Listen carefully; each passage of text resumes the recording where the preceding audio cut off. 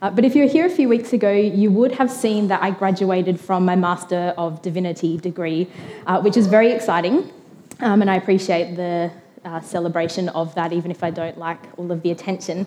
But I got to graduate with Rach and a few other people who are connected to our Richmond family, which made the day even more special.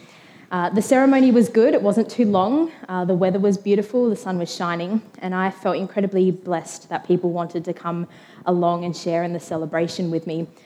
But my favourite part of the whole day was getting dressed up in the academic gown and hat. People find it a weird thing about me. They don't think it quite fits with my personality, but I absolutely love getting dressed up for different occasions, particularly themed birthdays. So if you're going to have a themed birthday, please invite me because I just have so much fun getting dressed up. And all day I was thinking and saying to everyone who would listen that I did not want to take the gown off. I even started suggesting to some of the staff at Tabor that all of the academics should wear their gowns to work on a regular basis.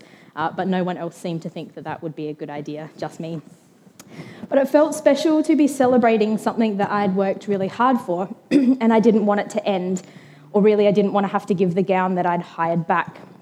But eventually I caved in, and I returned my graduation gown, and I went home.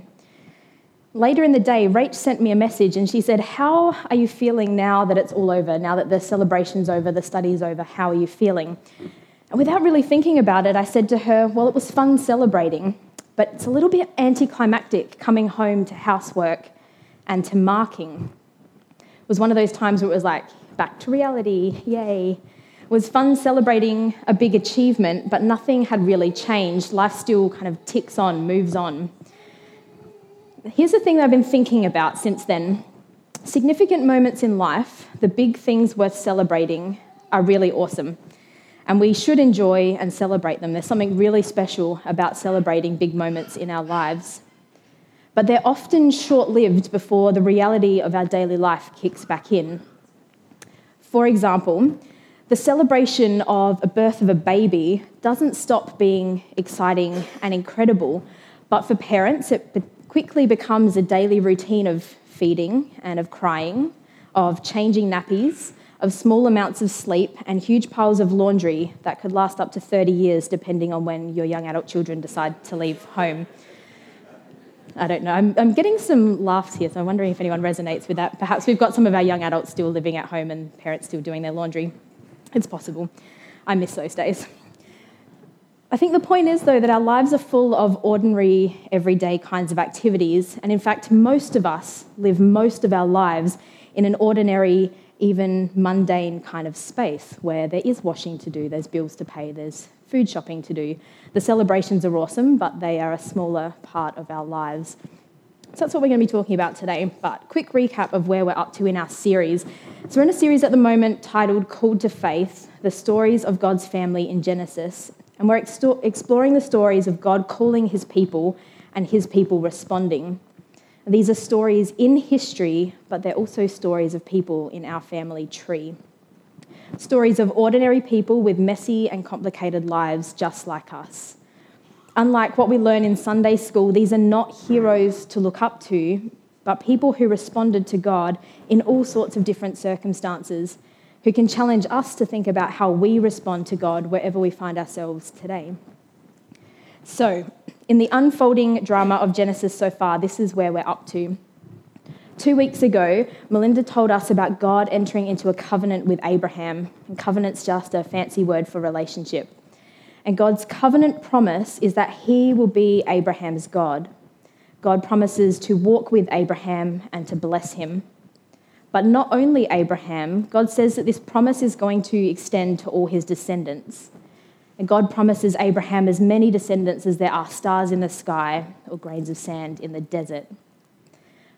But Abraham is old and he doesn't even have one child, so perhaps God is confused.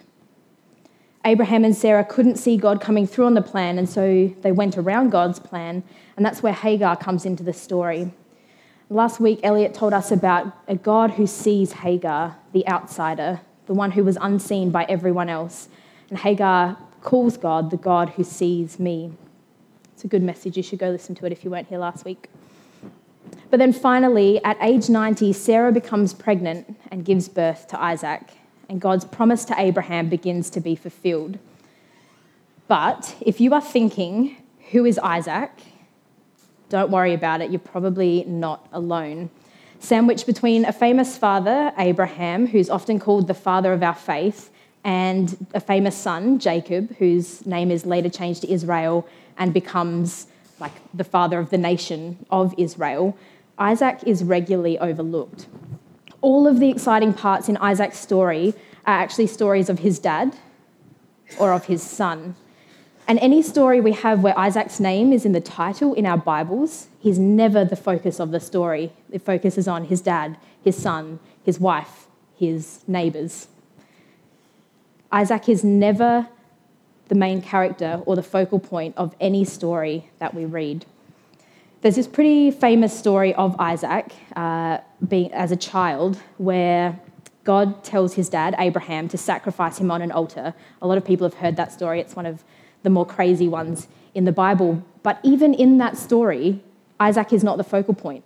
He's the one about to be sacrificed, to be killed, and he doesn't get to speak. We don't hear his perspective on what's happened. There's nothing about Isaac really in that story other than the fact that he's going to become a sacrifice. It's all about Abraham and God and Abraham's faith and God testing him. So Isaac doesn't even get a look in his own story of death, which is pretty crazy. I think of Isaac more like an extra in a movie with a few lines that helps the story keep moving forward. Isaac was not an innovator. He was not a pioneer. He wasn't even particularly interesting. There's nothing striking or dramatic or thrilling about his life. Let me just recap a little bit of it, a little bit of what we heard. Isaac gets married. He tells a lie about his wife being his sister. He buys a field. He redigs a few wells that Abraham dug. He digs another well. He digs another well. And then he has his servants dig a few more wells. And he does an average job of looking after his family. And that's about it. That's all there is to Isaac's story. And so one word comes to mind when I think about Isaac, and that word is ordinary. He was the ordinary son of an extraordinary father, and he was the ordinary father of an extraordinary son, Jacob, who we'll hear about next week. Ordinary is definitely the sense you get when you read his story. Now, there are many Bible characters who have ordinary, messy, complicated lives, but I think Isaac would be one of the top contenders for the most ordinary in the Bible. And I've been thinking a lot this week about the titles that authors give to characters in their books. Like you'll often have a character who's got a name, but they also get a title. So you've got Harry Potter, does anyone know? The boy who lived. Or in the Chronicles of Narnia, you have Lucy does anyone know what Lucy's title is? Lucy the Valiant, or you have Peter the Magnificent. These amazing things that describe something of a person's story, of a person's character. And I was thinking, what would happen if the Bible did the same thing for Bible characters? You would have Abraham, the father of the faith. What a cool title. Or you would have Hagar, the seen. And then you would have Isaac, the ordinary. Isaac the ordinary. And yet, despite being ordinary, he is still called to faith and he is still called to follow.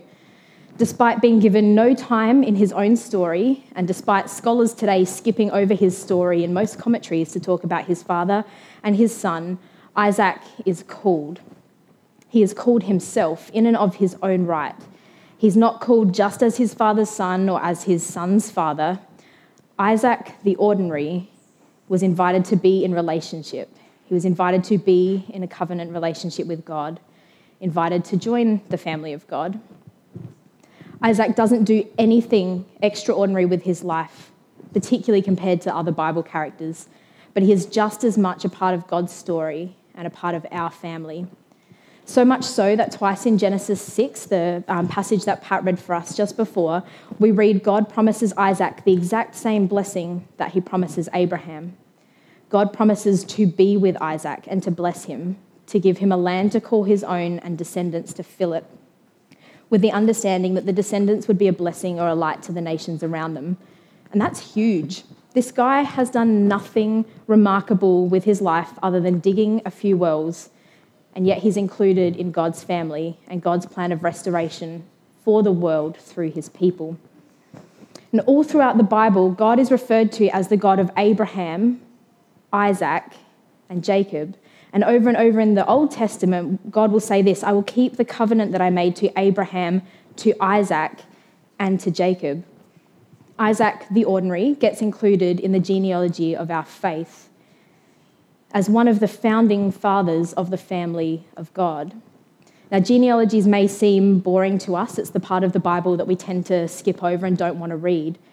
But they're a big deal. Here's a guy who doesn't do anything spectacular with his life, who is the very definition of normal, and God chooses him to be a part of establishing his chosen people, a family of God on earth. And what this makes me remember and think about is that God's plan is bigger than ours. In the ordinariness of our everyday life, we don't always see the importance of our lives. But by following Jesus and participating in the kingdom, in the ordinary things that we do, we are participating in God's bigger story that he is crafting. This may feel ordinary, but we never know the bigger thing that God is at work doing.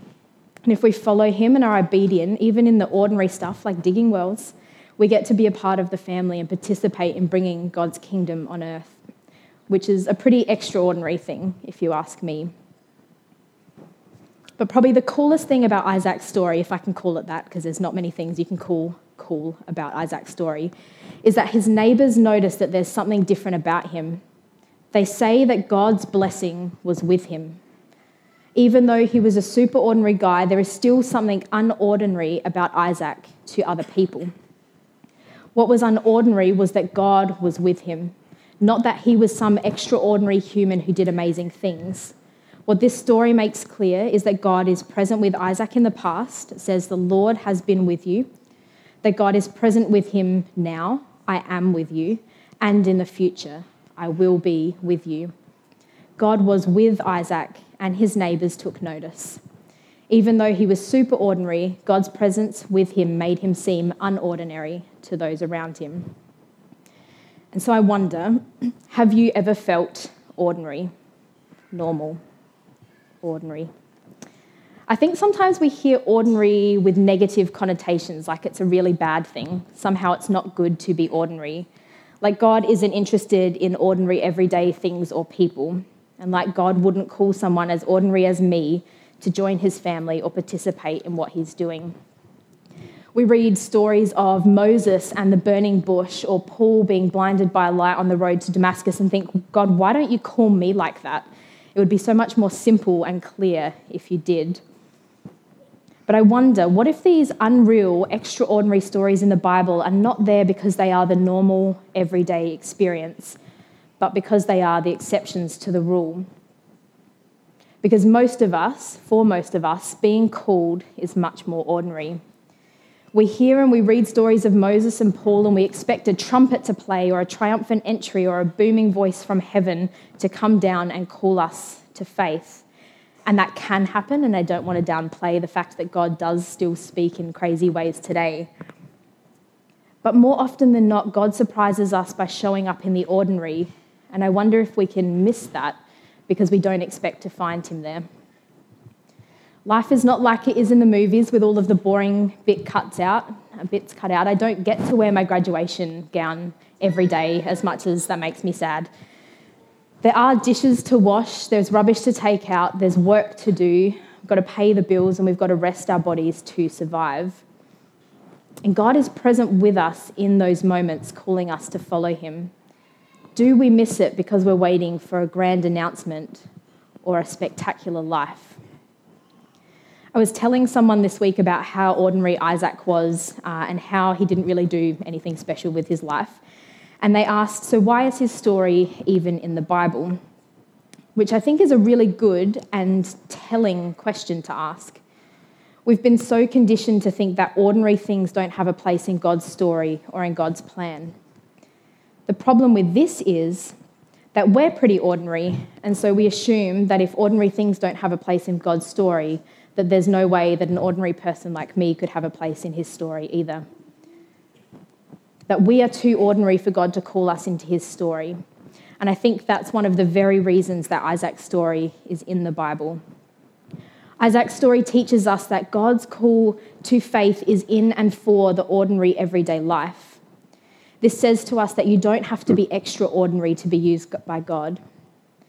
You can be an ordinary, everyday kind of person, and God can use you, and he can bless you, and he can work through you, even when it doesn't look obvious or like anything's happening, as is with Isaac's story.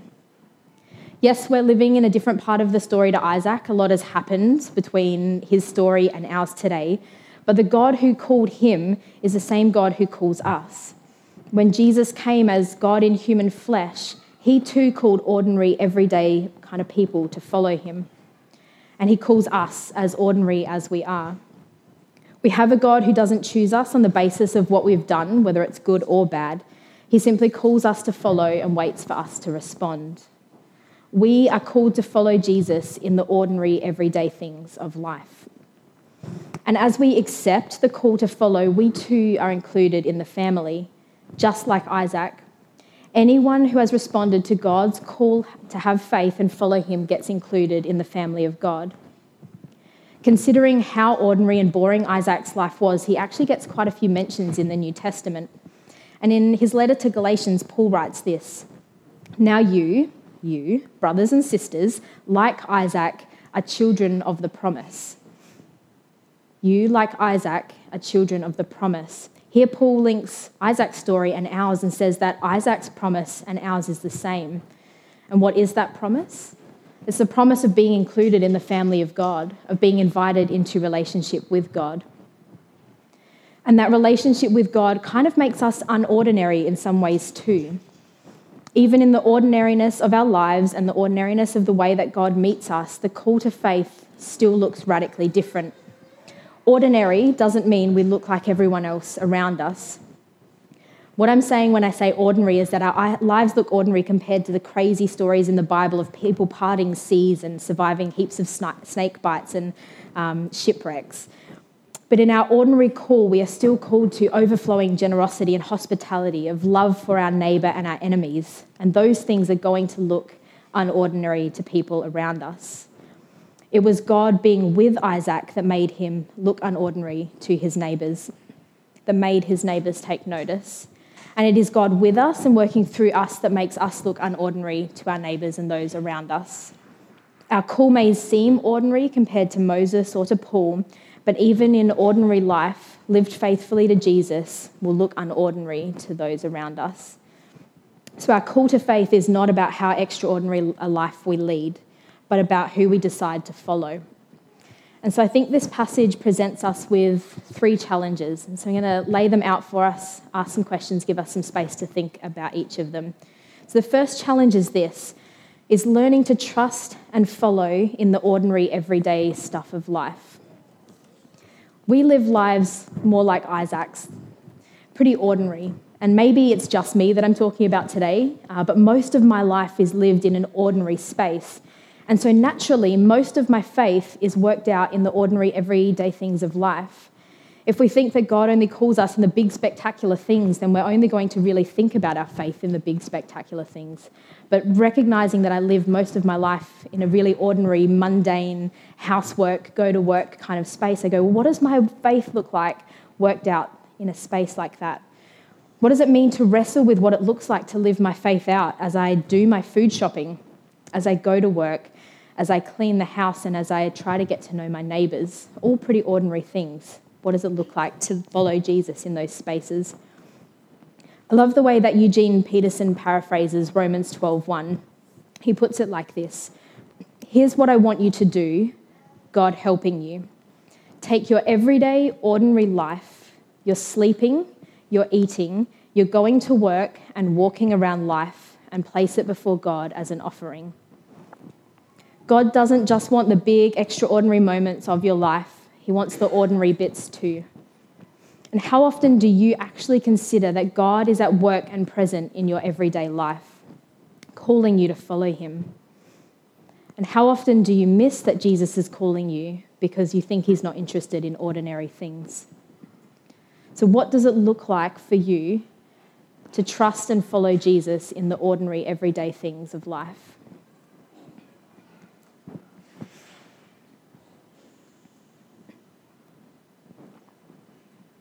I think the second challenge that this passage has for us is, what does it look like to be called to family?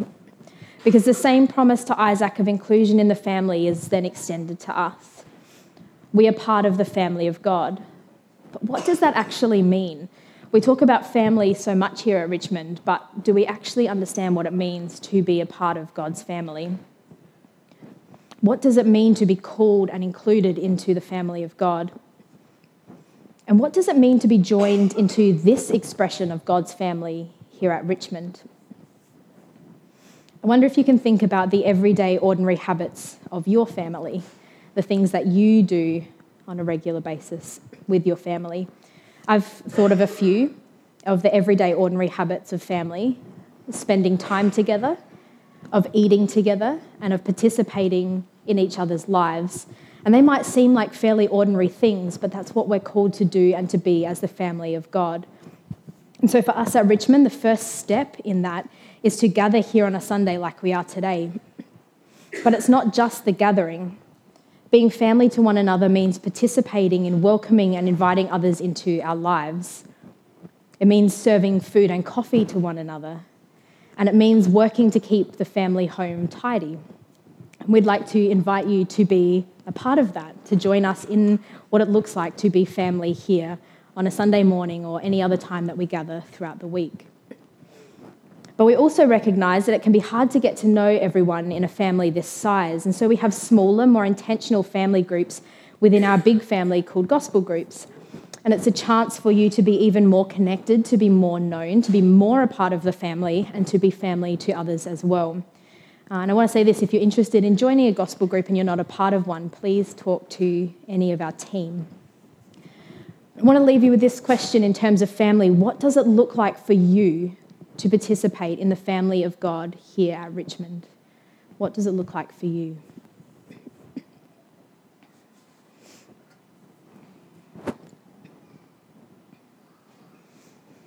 I think the third challenge in this passage is for us to live our ordinary lives faithfully following Jesus so that our neighbours notice the unordinary truth that God is with us.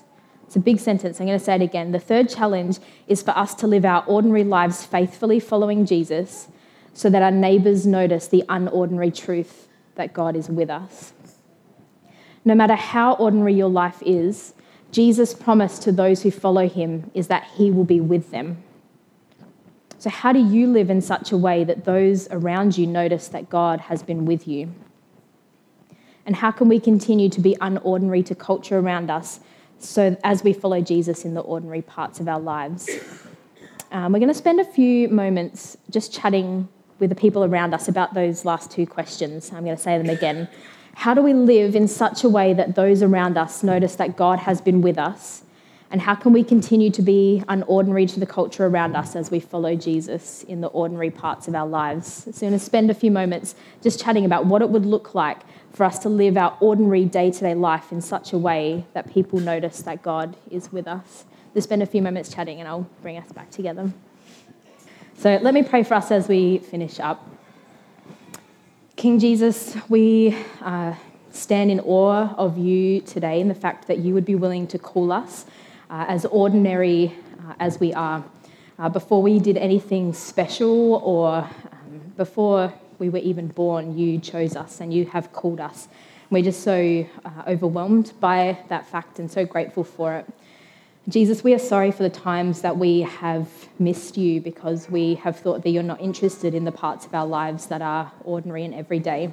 We ask that you would give us eyes to see you in those spaces, that you would continue to reveal yourself to us as we go out today and as we do our housework and as we go shopping and as we spend time with our families. Would you help us to see you and also help us to show you to others? We pray all of these things in your precious name. Amen.